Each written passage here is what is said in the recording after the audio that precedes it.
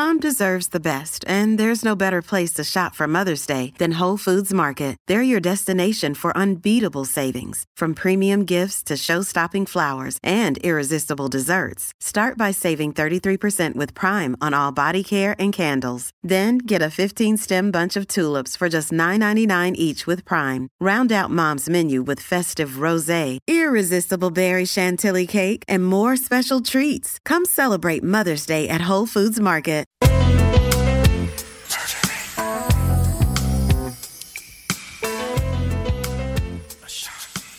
Hey y'all, welcome back to Eco Chic. It's so nice to have you here today. Happy 2022. I had a wonderful little winter break to myself, and I'm really looking forward to getting the year going with y'all. Thanks so much for being here today. I have a huge topic that I want us to unpack today, and that is one of issue fatigue. But before we get into that, I feel like I have to share with you the results of our Eco Chic Wrapped survey. Survey results were actually a big motivation in today's topic and will be a major guiding light for me as we plan content in the new year. If you're not interested in the survey results, you just want to start talking about issue fatigue, you feel free to scroll ahead a few minutes. But as someone who advocates a lot for transparency and research and data and blah, blah, blah, all the things I always tell you guys about on this show, I am really excited to share these results so that we as a community can better understand what we're interested in, what we want to learn about, and what we find valuable. If you filled out the survey, thank you so much. I really do appreciate your input. And if you did not fill out the survey, but you're listening to the show, you're interested in supporting the show, thank you so much for being here. Really just having folks care about this show and be interested in what it is we're putting out when it comes to climate science and sustainability means so much to me. Let's get right into it, shall we? The first question on the survey, what are your favorite topics to learn about in general, not just about Eco Chic? The results of this question kind of surprised me and also kind of didn't. The number one answer was climate change education topics, so general climate science information. The next most popular answer was climate-related news or news podcasts, which I thought was really interesting. So I will be thinking more deeply about creating shows and creating content that's more dynamic and responsive to what is actually happening in the world of climate change. And then the third most popular answer is the one that really surprised me. And the third most popular answer of what are your favorite topics to learn about was mental health and psychology. So I am thinking very deeply about that intersection of mental health, wellness with climate science and climate change.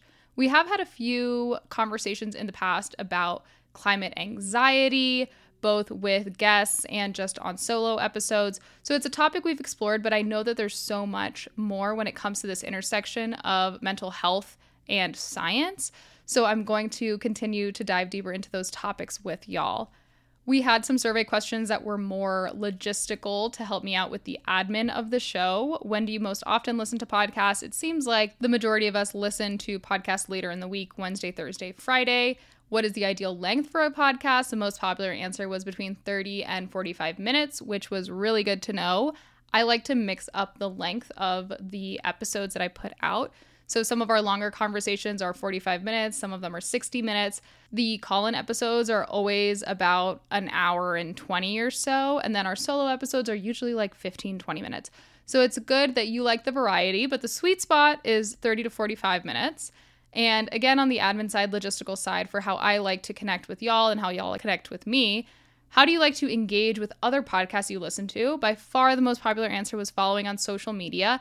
But I was surprised to see that the number two answer was newsletters.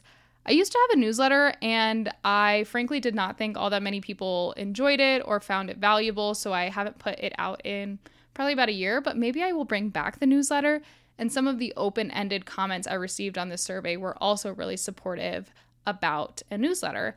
And I was also really surprised to see that newsletters scored higher in the survey than even videos of podcasts, so long form YouTube on podcasts or short podcast interviews. I'm thinking like Reels or TikToks.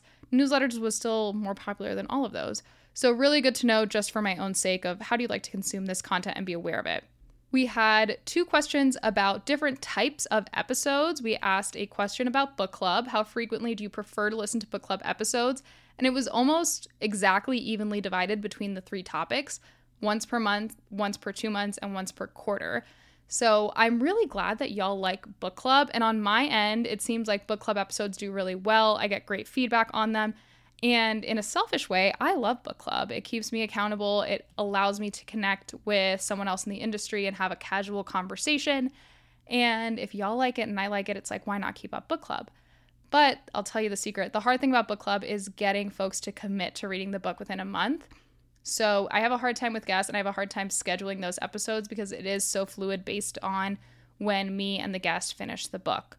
So I think we're going to move book club, as opposed to being a once a month, especially just so I can keep up with it. We're going to move it to a twice a month frequency for book club episodes. So that means we will have 6 books this year as opposed to 12, one for every month.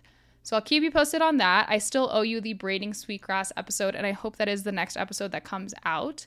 So that will be to wrap up last year, and then I believe our next book will be Let My People Go Surfing.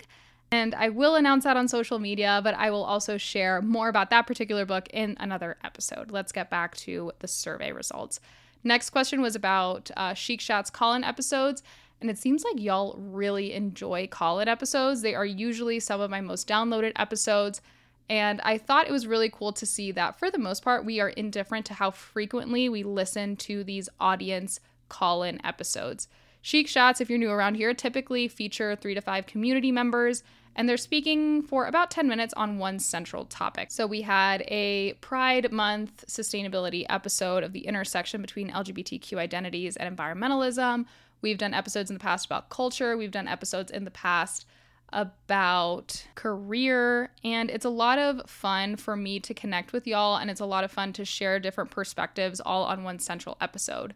And something that was really cool about that response of how frequently we like to listen to Chic Chat episodes is that one of our favorite people to listen to, our favorite guests to listen to, are, quote, regular people. So I'm jumping ahead a little bit, but the next question in the survey is, I like listening to podcasts with guests that are ... Most popular answer was actually academics and professionals in the field. And then the second most popular answer was regular, quote unquote, people. So that gives me some belief that we really like Chic Chat episodes as well. Even though we're indifferent of how frequently we hear them, we like to listen to regular people sharing their experiences. And then the third most popular answer of guests that we enjoy are authors, which I thought was awesome because I love to talk to authors too. I had an open-ended question of some of my favorite podcasts besides Eco Chic, of course, are, and it seems like a lot of us listen to a lot of heavy news, NPR, the daily reporting, investigation type shows. There is so many responses with true crime podcasts. I almost couldn't believe it. I think it's so funny that we are all fascinated by true crime. And I'm trying to brainstorm a way that I can intersect some true crime with environmental stories. And maybe there's a way to do like an environmental case files. I've done some episodes on Superfund sites, which are really cool, like interesting environmental crimes to look back on. So I'm brainstorming, I'm marinating. If there are any suggestions for like cool environmental crimes that we could cover on some central episodes, y'all let me know, reach out, because I feel like that would be so much fun. And then there was also a lot of more science-based podcasts that y'all responded with. So How to Save a Planet, A Matter of Degrees, Political Climate, the Ologies podcast, and we had a lot of lifestyle-y podcasts. I Love You So Much with Kenzie Elizabeth, Anything by Betches, more general lifestyle content, which I thought was cool too. So it seems like we have a variety of interests, but a lot of us overlap in our interests. It was a lot of very, very similar answers, if not the same answers. And we're all generally interested in the same like pockets of podcasts, which is really cool. The last question on the survey was just simply open-ended. Do you have any additional comments or suggestions to make the show better? And I have to say that I am so deeply thankful for the thoughtfulness that y'all put into these particular responses. I got some really great support on making complex issues more manageable. People really seem to like data. People really like digestible research and connecting news and everyday science into digestible topics, which I thought was awesome. I got some really specific feedback, like I said, about newsletters. I got some specific feedback on discussions and accessibility, general topics that we like to listen to. I got some conflicting comments, of course, some folks that said less product-based conversations, and then some that said more entrepreneurs. So I thought that was cool. It's just about balance.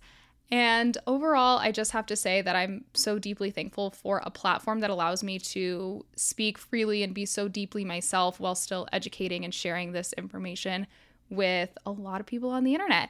So thank you so much again for being here. And thank you so much again for filling out the survey and just simply supporting the show, telling your friends about it, rating and reviewing, all of that fun stuff. I appreciate you so much more than you even know. Now that I have been talking for 9-ish minutes, let's get into today's episode. Let's talk a little bit about issue fatigue. This is a topic at that intersection of mental health and environmentalism that I think is very often overlooked and perhaps watered down as a true concern for a lot of folks. And this is an area that I'm quite passionate about. I talk very generally about decision fatigue, both in my personal life and I think here on the show. And decision fatigue is this true fatigue. I mean, that sounds like exactly what it sounds like.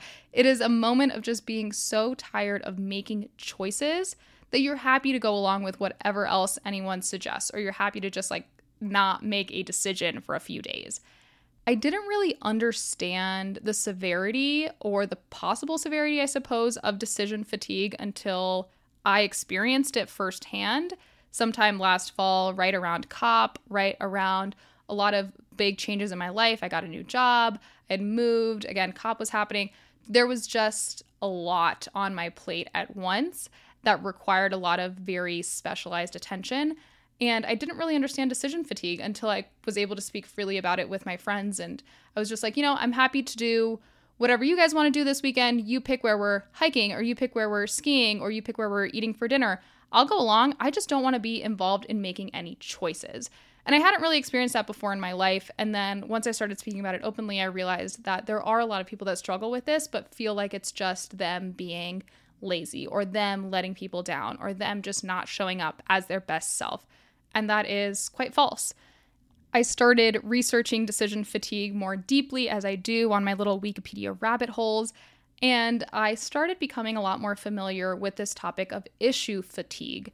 And while decision fatigue seems to be something that you need to take care of yourself and you can come back and operate at your full capacity when it comes to making choices, issue fatigue is a fatigue that is more consistent. It's one that you kind of have to live with because it's an issue of capacity.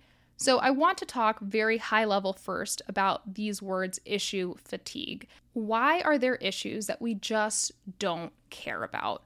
And then in the environmental conversation, I want to go one step further. And let's look at this from the perspective of, why do people just not care about climate change?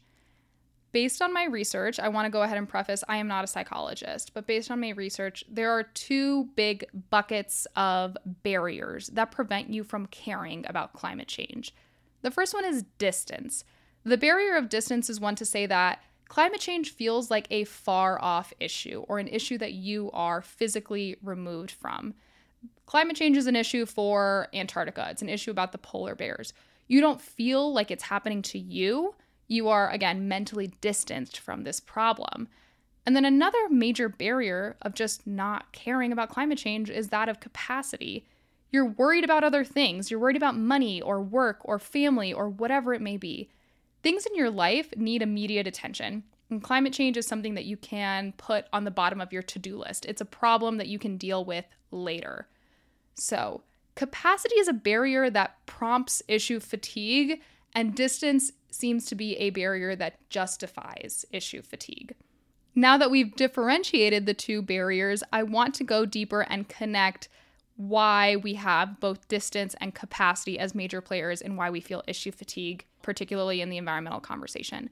So, thinking back to these psychological barriers, distance connecting to having low capacity. There is some sense of low threat when it comes to climate change in those senses, low imminent threat. Climate change is not a bomb dropping tomorrow. It is not the apocalypse. It's not like your beaches are pristine this week and then they're totally gone next week. And someone out there is yelling at me, I believe it, saying, this is the apocalypse, Laura, like get it together. It is the end of the world. But to that, I gotta say, bestie, that fuels the fire of climate change being seen as a political issue. And we don't want that. We want people to understand climate change as something that impacts absolutely everyone, whether they have the capacity or willingness to care. So we've got to meet them where they are. We don't necessarily need everyone to believe that climate change is ending the world tomorrow. We just need them to care a little bit more. We just need them to care enough to vote for folks that are going to be enacting climate positive legislation or carbon taxes or impacting their local government. We just need people to care enough. And now let's talk about those of us that already care. Issue fatigue, more specifically within the climate space, within the climate community. When you already care about this very large topic that is climate change, you're faced with a whole new issue of what do I do? You could recycle, you could go vegan, you could organize protests, you could call your senator every week, you could go plastic free, you could only shop secondhand. You've got a lot of options to show that you care. And they're all worthy options, they're all respectful options, they're all important, and they have even more nuances within each of them. So why is it that every vegan is not calling their senators about animal cruelty? Why is it that everyone who is a secondhand shopper, someone who is a thrift advocate, why do they not all also recycle? This is where we're going to talk again about capacity. At some point, we literally cannot care anymore. You are doing your best. And every day you get a little bit better, your best gets a little bit better, but perfect should never be understood as an achievable goal. There is no such thing as a perfect environmentalist. In the very, very early days of this show, I remember speaking with someone about zero waste lifestyles, and something that I've always really thought back on is this quote that was, "Zero is an asymptote." You are always trying to get to zero, but you will never actually hit zero. When it comes to the climate conversation, it's the same thing more broadly. You can try your best to be a great environmentalist, but absolutely everything that we do impacts the environment in some way. So there is no such thing as the perfect environmentalist. And coming to terms with that is really powerful. It is something that gives you so much freedom to have grace and compassion for yourself. In a lot of our lives, particularly I'm thinking in the wellness space, there's a lot of advocacy around balance, and that is beautiful and powerful and absolutely necessary. But within the environmental space, we don't really talk about balance all that much, and that's something that absolutely fuels this concern of issue fatigue. If I may, I'll give a personal example here. Pre-pandemic, I was living a very low-waste lifestyle. There was a point where I didn't even have a trash can in my kitchen because all I really did was recycle and compost. I was really committed to it, and in turn, I was eating mostly whole foods because I wasn't buying any like plant-based protein or animal protein, anything wrapped in plastic or packaging. And so I was living what I believed to be this quite pure life when it came to living plastic-free and living as low waste as possible. The pandemic hit and everything was in plastic. I could not get into my bulk bins at Sprouts.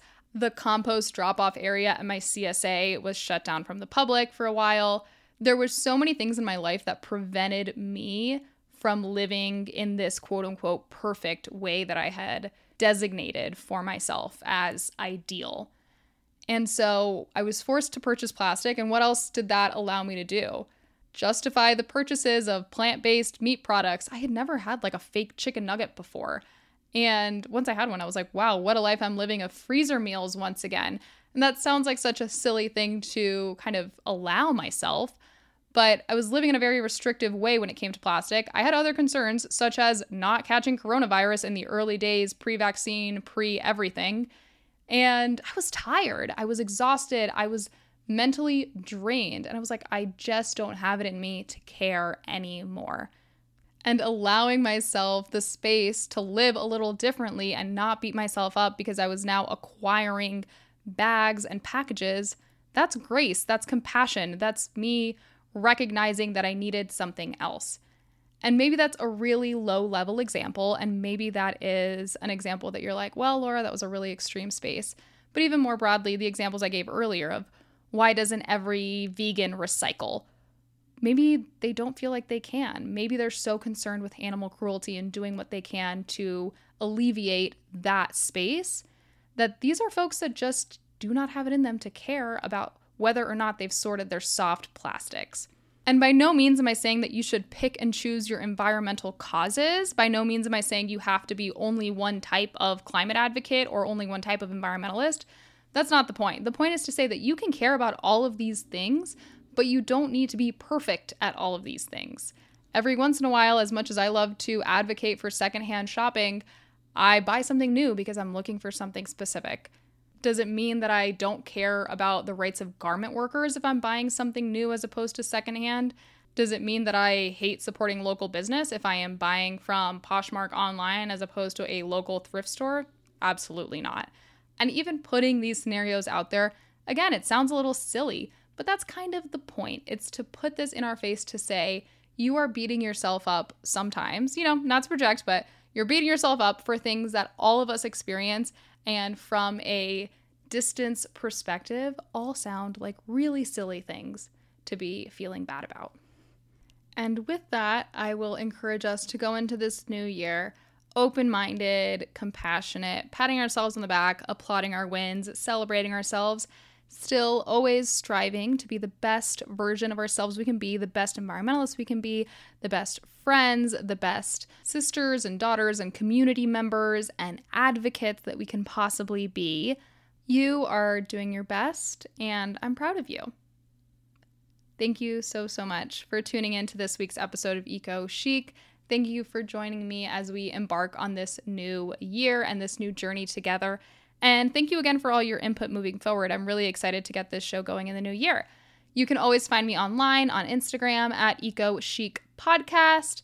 I am also on other social platforms that I will link in the show notes, and I will have my email in the show notes if you want to get in touch. I can't wait to hang out with you next week. I feel like I have so much to talk to you about and so much to tell you, and I just have a great feeling about 2022 here on Eco Chic. Thanks again, and I'll talk to you soon. Bye.